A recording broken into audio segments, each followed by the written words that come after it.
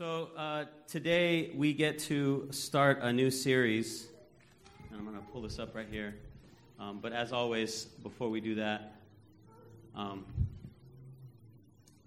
want to have us just say this prayer together, just to kind of get our hearts and our minds ready. So let's all say this prayer together. O Lord our God, you have chosen to make yourself known through your creation, your word, your Son, and your Spirit. Now reveal your glory to us, and through us, the church. Speak to us, form us, lead us, dwell in us. Teach us today how to love as Jesus loves, to welcome the stranger, heal the sick, and care for the poor, to bear good news, build bridges, and bring your people home. For Christ in us is the hope of glory. May your perfect will prevail in us this day. In the name of the Father, Son, and Holy Spirit. Amen. So as I said, we're beginning a new series today called First Love. And I want to start by asking you a question. I'm actually going to ask you to turn to somebody next to you and just briefly share with them what your answer is to the question. And it might be a little bit awkward, but just bear with me, all right? You ready? Here's the question. Who was your first love? Now, I'm going to clarify this, okay? This could be a crush, a childhood crush. It could be also a best friend. It could be a family member. It could even be a pet. In other words, what I'm asking is, who is the first other being that you remember loving, feeling affection for in your life? And if you can't remember anything, just say, I didn't have one. Then that's your answer, okay? So go ahead and turn to somebody next to you and just say, who was your first love? What was the first other entity that you felt affection and love for?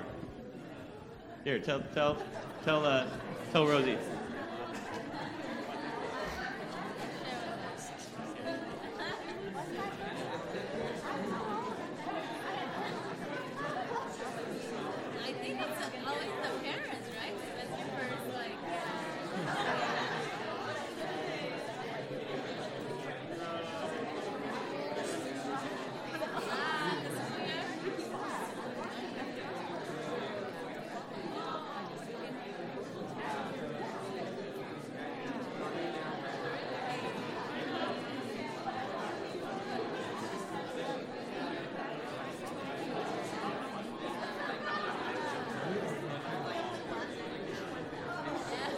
I wish I could be like a fly on a wall in each of your conversations and just hear what you're saying.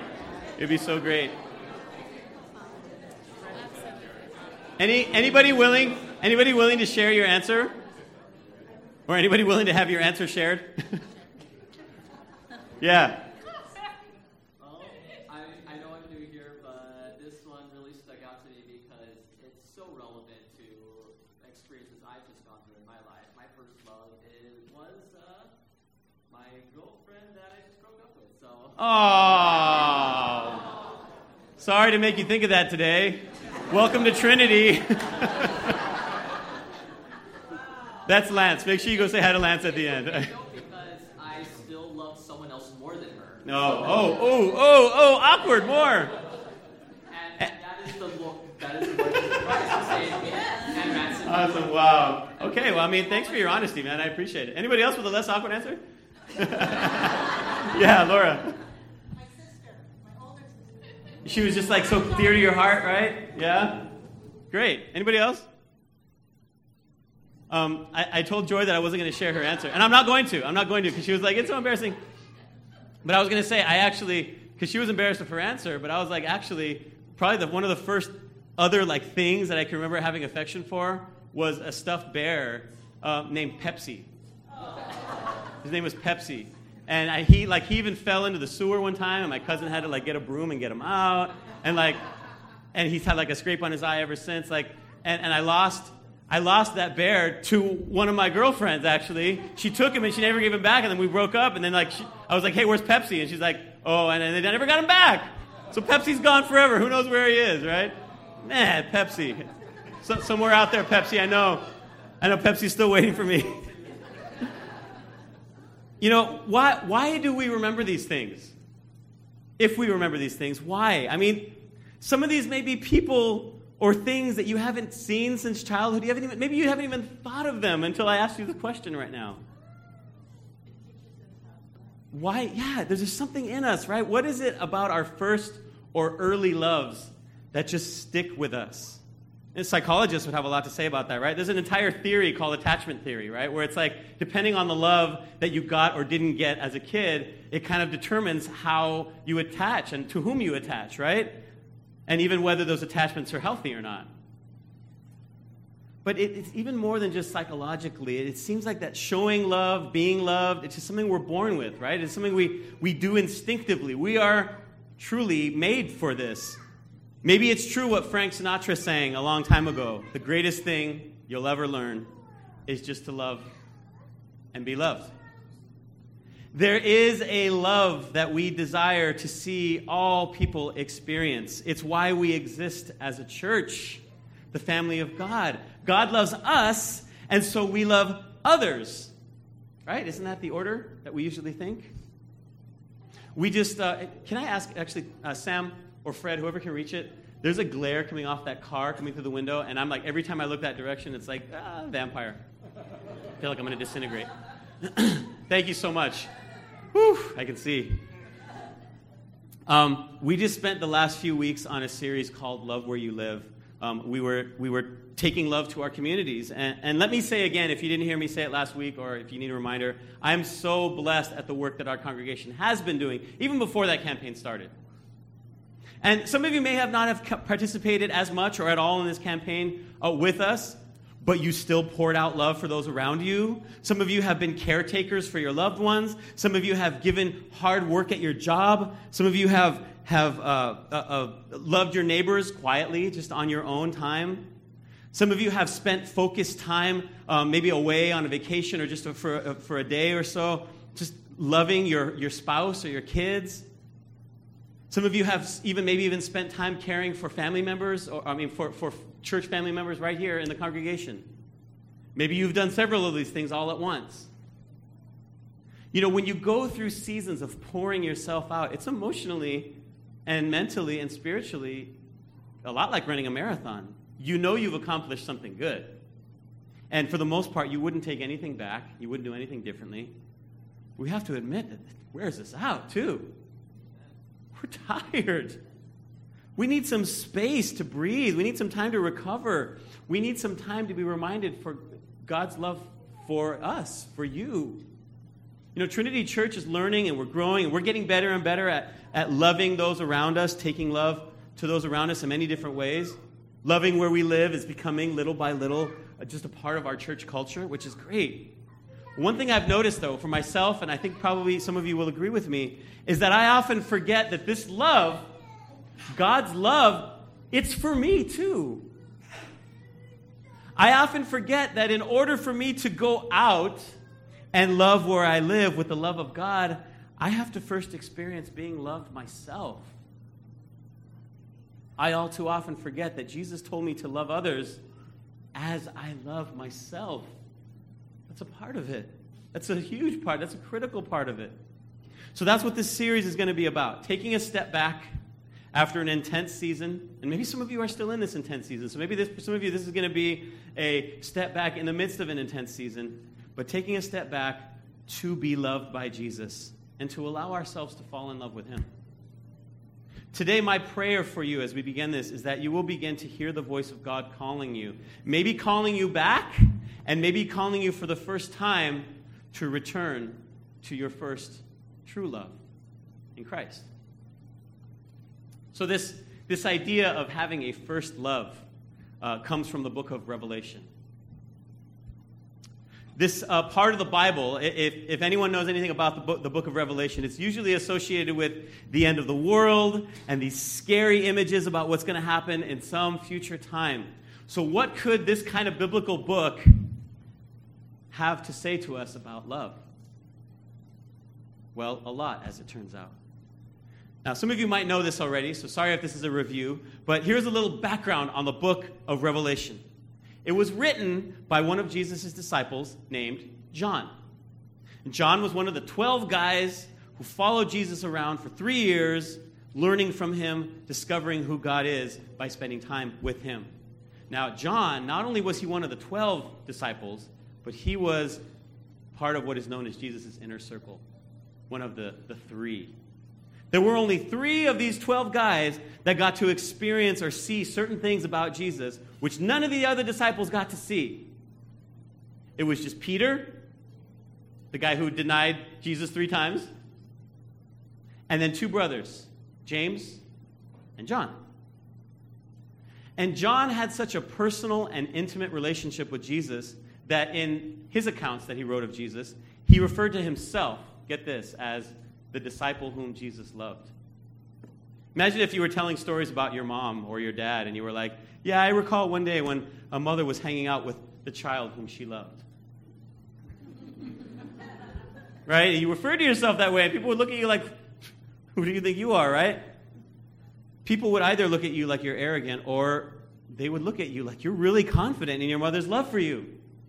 And it seems like the latter is where John was coming from. He just knew Jesus' love for him. So much so that that identified him. So wow, this guy really knew Jesus, right? And not just like a casual acquaintance or just like a regular run-of-the-mill disciple.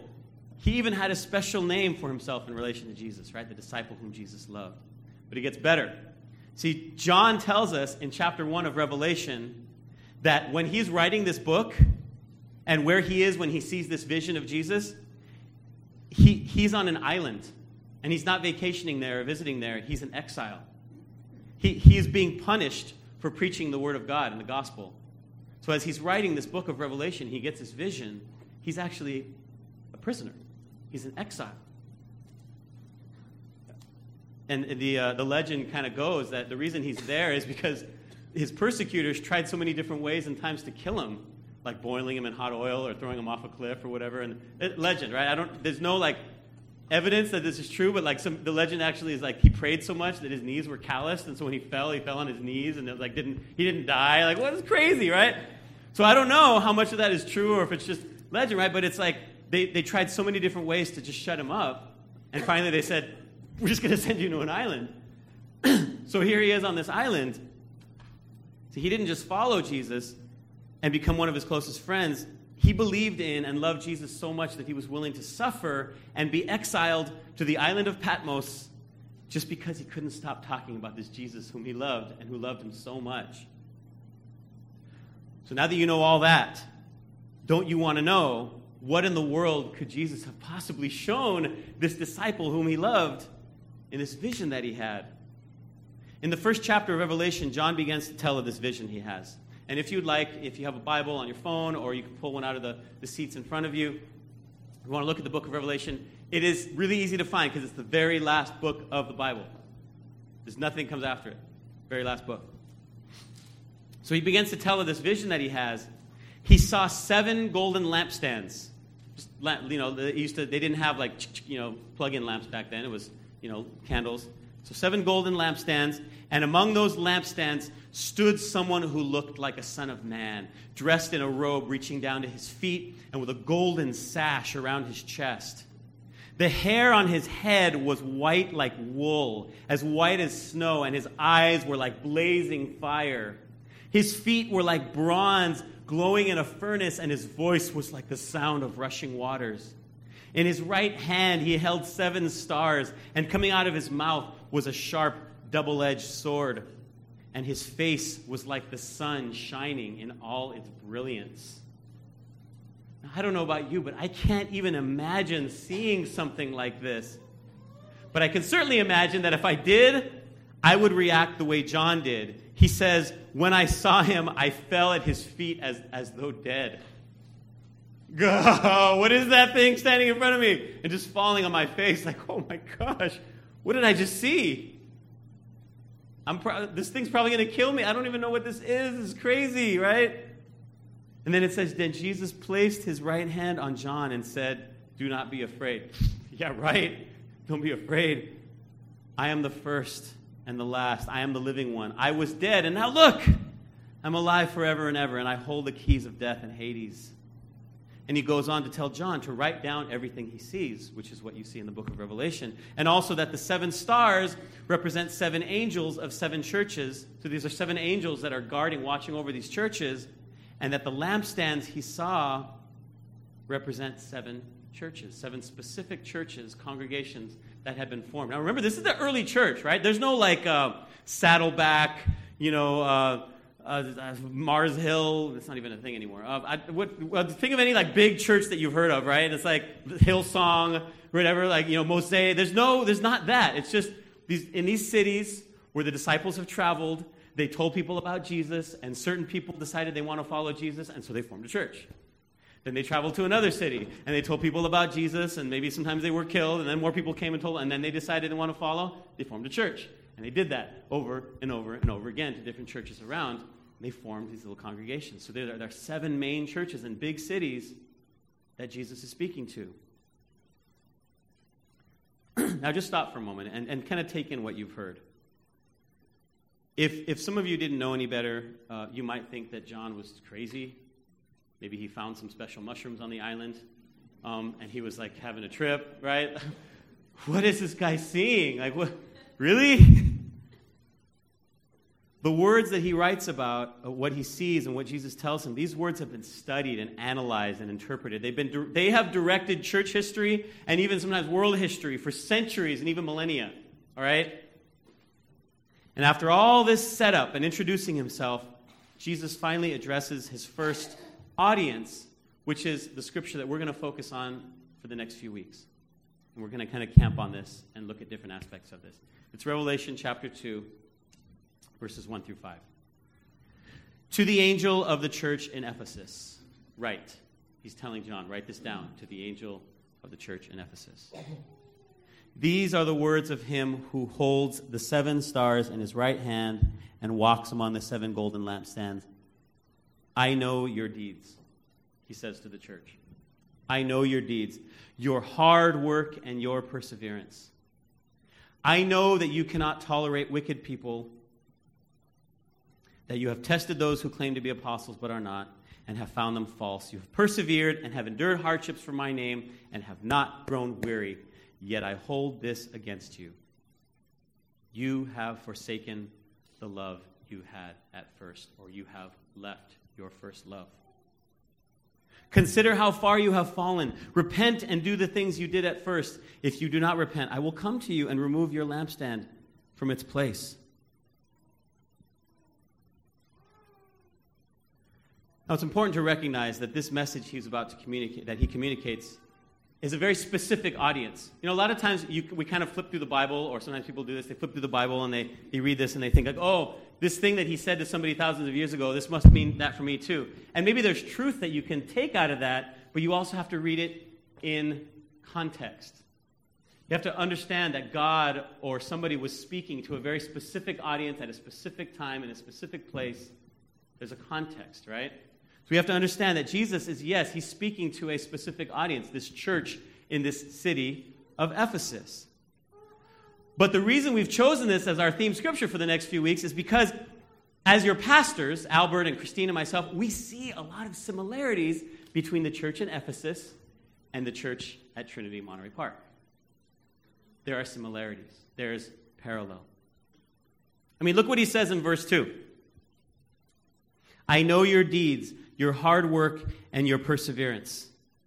Yeah, I mean, look at some of us. I look at some of us here who on a weekly basis are setting up, teaching Sunday school classes, leading worship, leading Mandarin congregation over here, preaching, doing all the kind of things, just coming in here. I mean, even those of you who like come and just drag in your families, right? I mean, that's work. We know, right? That's work just to drag your family here sometimes, or your husband, or whatever. Like, right? Just to get somebody here is like, ugh, right? There's so many of you that I look at and I'm like, you are hard work. Like, you embody hard work. Like, you just are the epitome of hard work. My brother Larry here, right here, man, Larry, you work hard, right? You just like, when I think of Larry, I think of like hard work, man. Perseverance. We've got several people running a full or a half marathon right now. Many of us work or are busy during the week, And then you come here to church, and you just keep on working. As one of the pastors here at Trinity, one of the comments I hear from people most often is that they feel a warm, welcoming feeling when they come here. But the second most common thing I hear about Trinity from people who are just observing and who are new is this, or something like it. Wow, for a church your size, you sure do a lot. Or for people who are a part of this congregation, sometimes I hear, wow, for a church our size, we do a lot. And then sometimes they'll add at the end, can we stop? So, yeah, I see a parallel between this description of the church in Ephesus and us here at Trinity Church. Anyone else see it? And he then says, I know that you cannot tolerate wicked people, that you have tested those who claim to be apostles and are not, found them to be false. We're not people who go out and picket and, do this kind of stuff. But what I really see, that the parallel with this statement about the church in Ephesus and us is integrity. I think it comes down to integrity. I know many of you strive to live upright and godly lives the best you know how. You try to honor your family. You treat others well. You do what you believe you must do to express your devotion to God. Our church board, who we're going to re-elect in just a week here, they strive to act and serve with integrity. Even on points where they may disagree, I have seen them act with grace and honesty and fight fiercely to uphold the mission and vision of Trinity Church. It's a hard thing to do, to represent an entire church like that. Our pastors strive to live transparently, authentically, with integrity. And even though it's often hard, very hard to know who can I really be completely honest and vulnerable with, we try to remain as transparent and accessible as we can. So I see that same integrity among our church.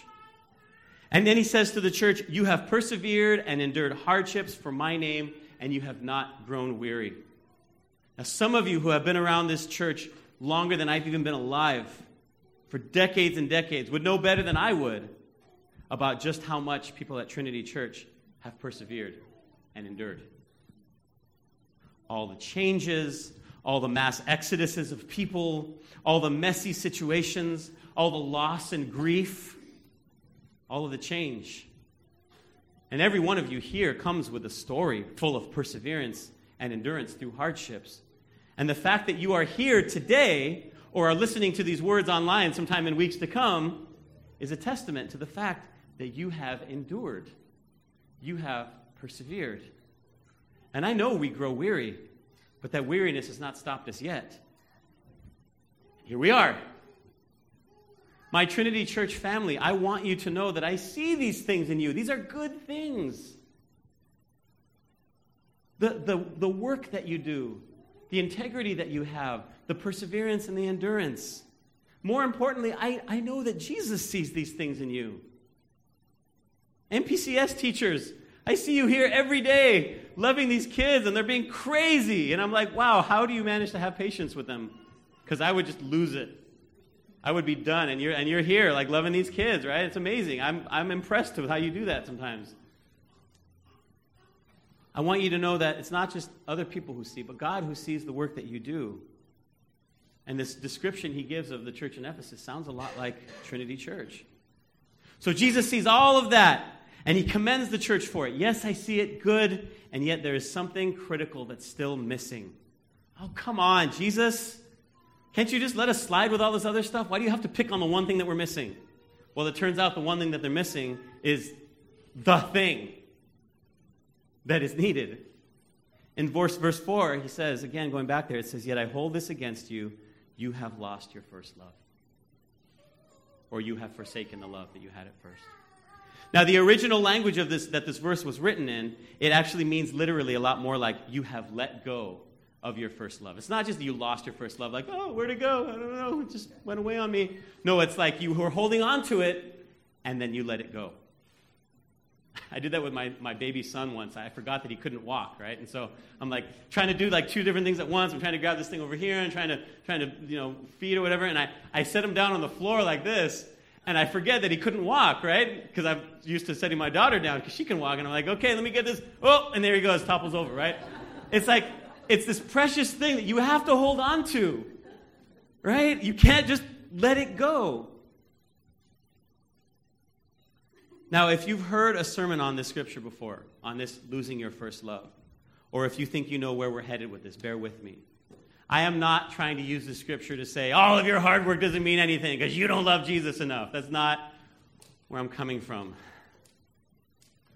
What Pastor Albert and Christine, myself, what we are trying to communicate is this, and what we're going to be communicating over the next few weeks. God really does see everything that you do. But there is something of highest, utmost importance to God, and it is not the work that we do. And I want you to really hear that.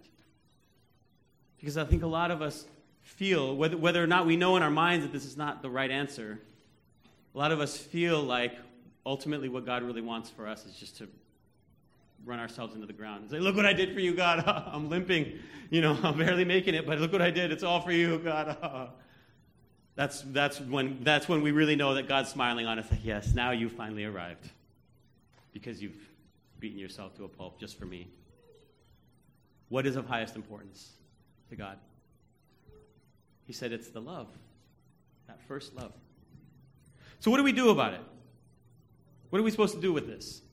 First, it's important to know that Jesus, when he says letting go or forsaking or losing your first love, what does he mean by that? I think the easy answer is to say, well, our love for God just grows cold.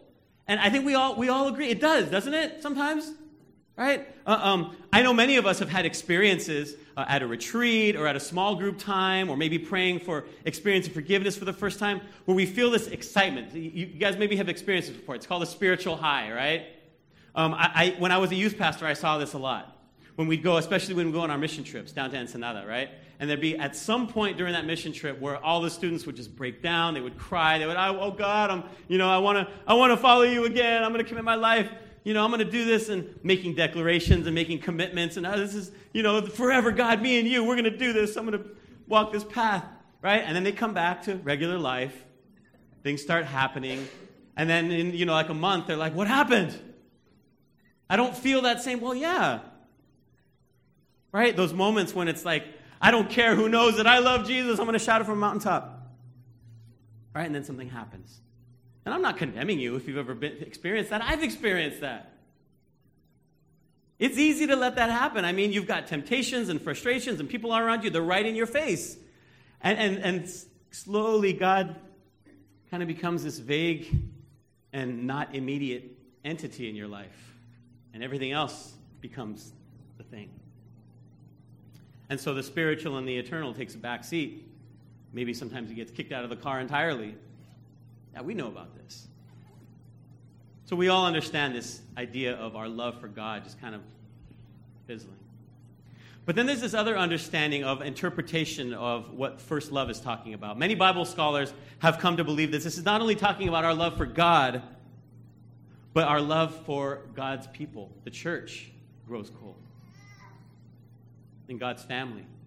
We love each other not just by giving things, but by being together, by praying together, by learning together, by worshiping together, sometimes even by suffering together. We have the opportunity to love God's family. And again, because of distractions, time constraints, other commitments, maybe even sometimes you get mad at somebody in church or you get mad at one of the pastors, like, I don't like you said that, so I'm going to leave the church for like 3 months or whatever. And like something happens and we pull away or we drift away. And that family of God that was once so critical to our understanding of God himself in our personal and spiritual growth gradually becomes less and less of a priority. Now, I don't really think you need to choose one understanding or the other. They are both helpful. We are called into deeper love with Christ, and we are called into deeper love with each other. And from that place, we go out and love the world. So what do? Jesus tells the Ephesus church two things that need to do. First, consider how far you've fallen. Acknowledge, yes, things are not what they used to be. Things are not what they were. And then he says, repent and do the things you did at first. Repent literally just means turn around, 180, go the other way, and do the things you did at first. Now, I want to clarify something. It would be really easy to think that Jesus is telling us he wants us to be infatuated with him for the rest of our lives. We talked about our first loves at the beginning, right? Who was your first love or whatever. I think many of us remember or we've experienced that feeling of infatuation, right? Anybody ever felt that feeling of infatuation? Okay, right? It's like, oh, I can't wait, right? I remember when my wife and I were just dating, and we couldn't wait to see each other. I would get butterflies driving up to her apartment. She would get butterflies when I texted her that I was on my way to her apartment. When we held hands and we kissed, there was electricity, right? I could just talk to her forever. I was infatuated. It's normal. It happens. It's okay. So what about now? I love my wife more than I ever have. I respect her more than I ever have, especially after watching her have 3 kids. And I expect that love and respect to grow every day. But I'm not infatuated. We have moments, like just yesterday, in fact, where I'm getting home, and she was with the kids all morning, and she has to leave. So as soon as I get home, she's like, good, you're home. She has just enough time to cram food in her mouth, run through a couple piano things that she had to do, and then she had to run off to a rehearsal. I don't even think we actually looked at each other's faces in that 20 minutes that I was home. And she was home at the same time as I was. Because if she would have looked at my face, she would have noticed I had this giant, puffy, swollen red eye. She didn't even notice until she got home. Right? Because we didn't even we didn't even stop and look at each other, right?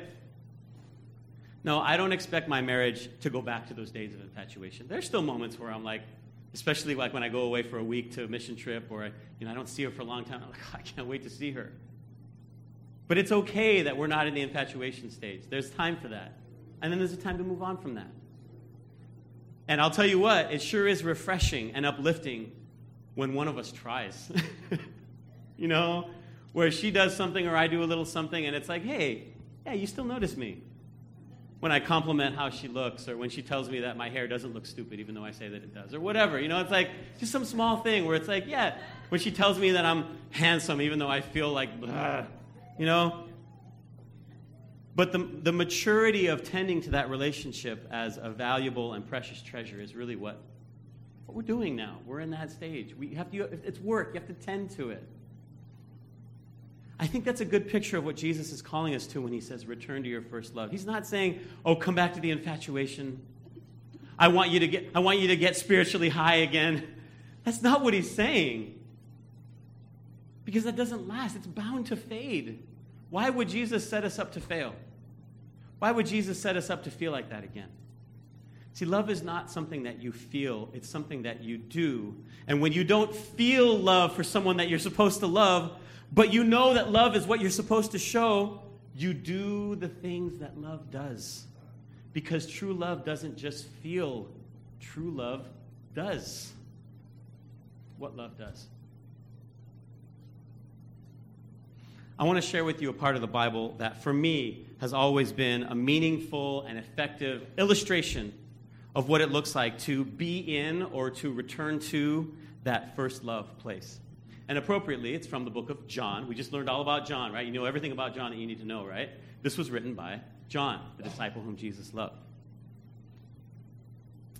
So it's John 15, if you would like to turn there with me.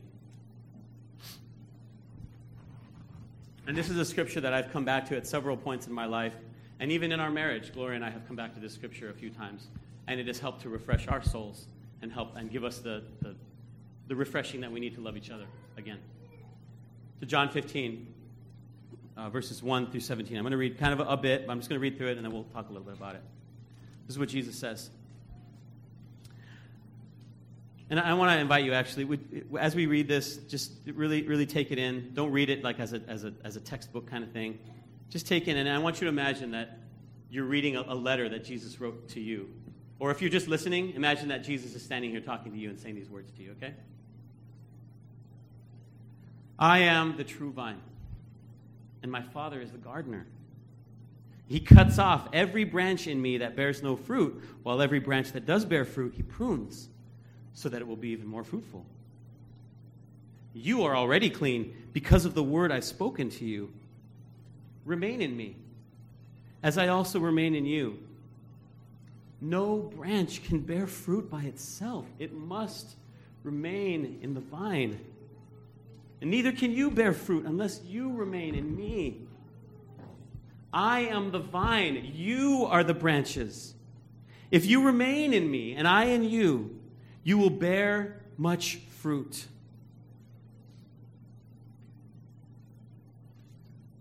Apart from me, you can do nothing.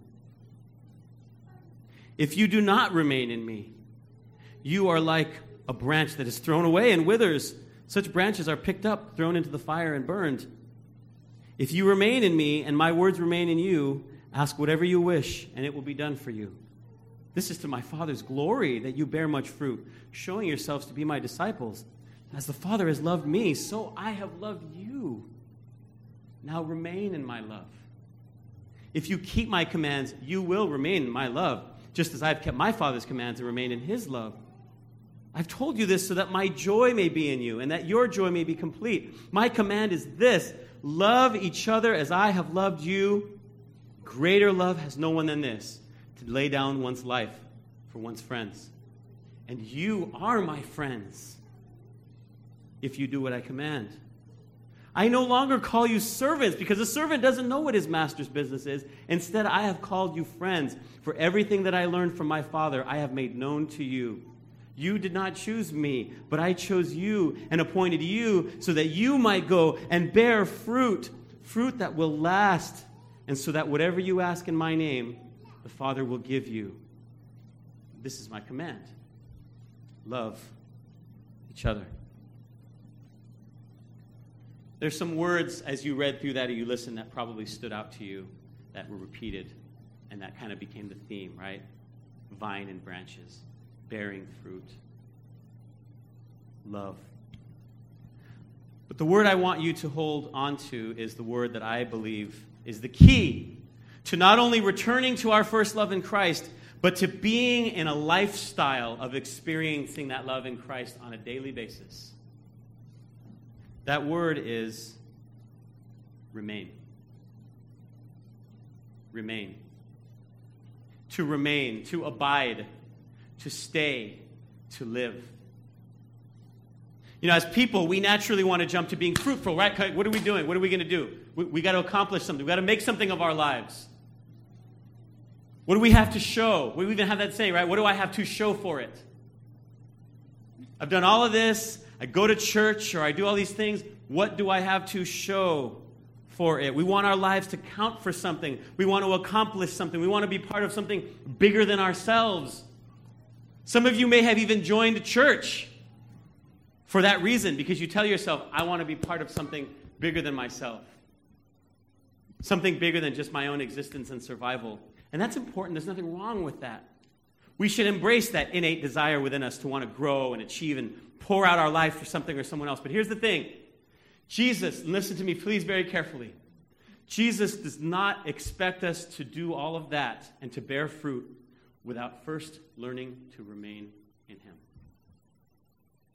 Jesus never expects us to go out and just bear fruit and do things and love other people and love our cities and care about our communities and take care of other people without first ourselves learning how to abide and remain in him. So what does that mean, to remain in him? How do we do that? You know, I think it's really important that he uses this illustration of the vine and the branches. There's a reason why Jesus did that. Now, I think we all have a basic understanding of how plants work, right? And I'm like pulling from my high school biology right now, all right? Plants, they have a main part, right? It's either the stem or the trunk, right? And that's the part that goes into the ground, which is the roots, right? And it pulls the water and the nutrients out of the ground, right? And again, high school science coming back to me, the most random things. Xylem and phloem. I just remember that, right? It's the stuff that flows into the plant and the stuff that flows out of the plant. Xylem and phloem, the two things that flow in and out of the plant. Right? That vine is the one that is connected, right? And then there are all the little branches that come off of that. Now, what does that main part of the body do? That's where all the nutrients come from, right? It takes all the nutrients. And what does it do with the nutrients? What does it do with the nutrients? It feeds the branches. And in the case of a grapevine, what do the branches do?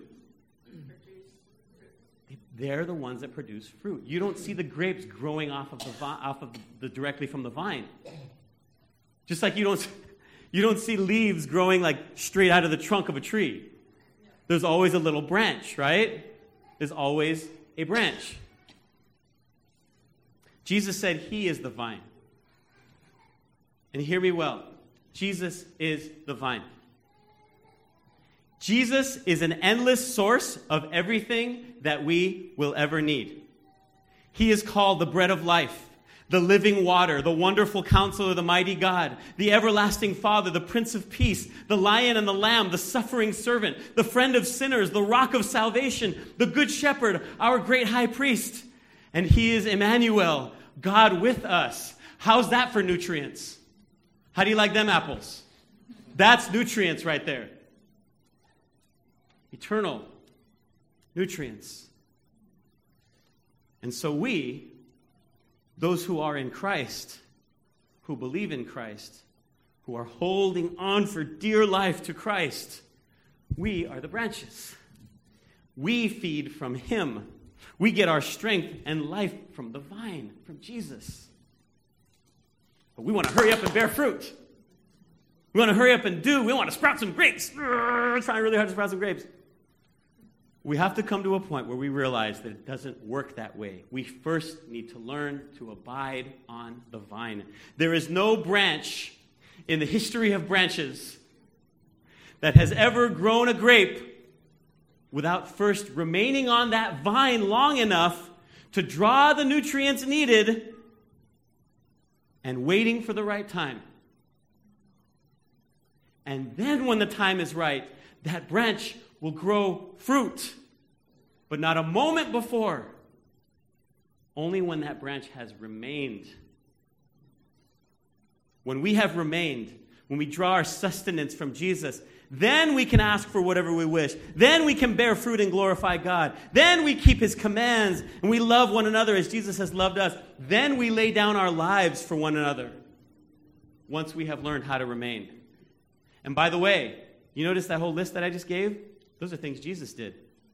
Asking whatever he wished, bearing fruit and glorifying God, keeping God's commandments, loving others as God had loved him, laying down his life for his friends. Those are things Jesus did. You want to know how he did those things? See, Jesus and God the Father, Jesus, God the Son, God the Father, had a special relationship, and Jesus had to learn how to remain in God's love. Jesus had to remain.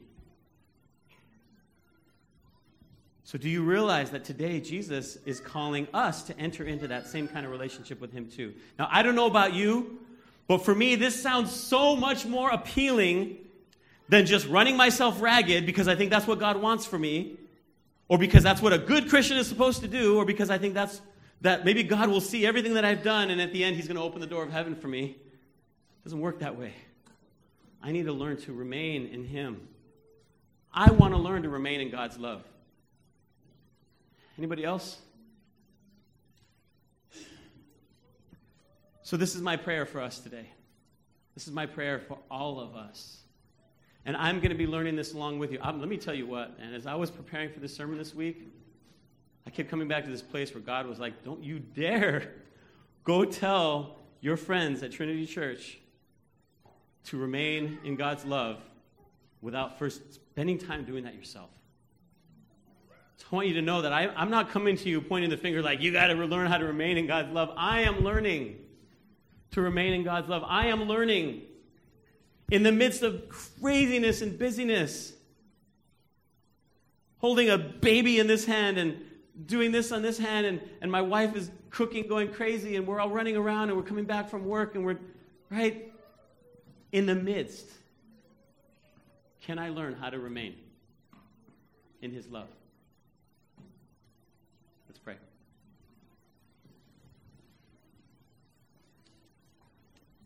God, this is what we want, and maybe we don't even know this is what we want, but this is what's going to keep us in this for the long haul.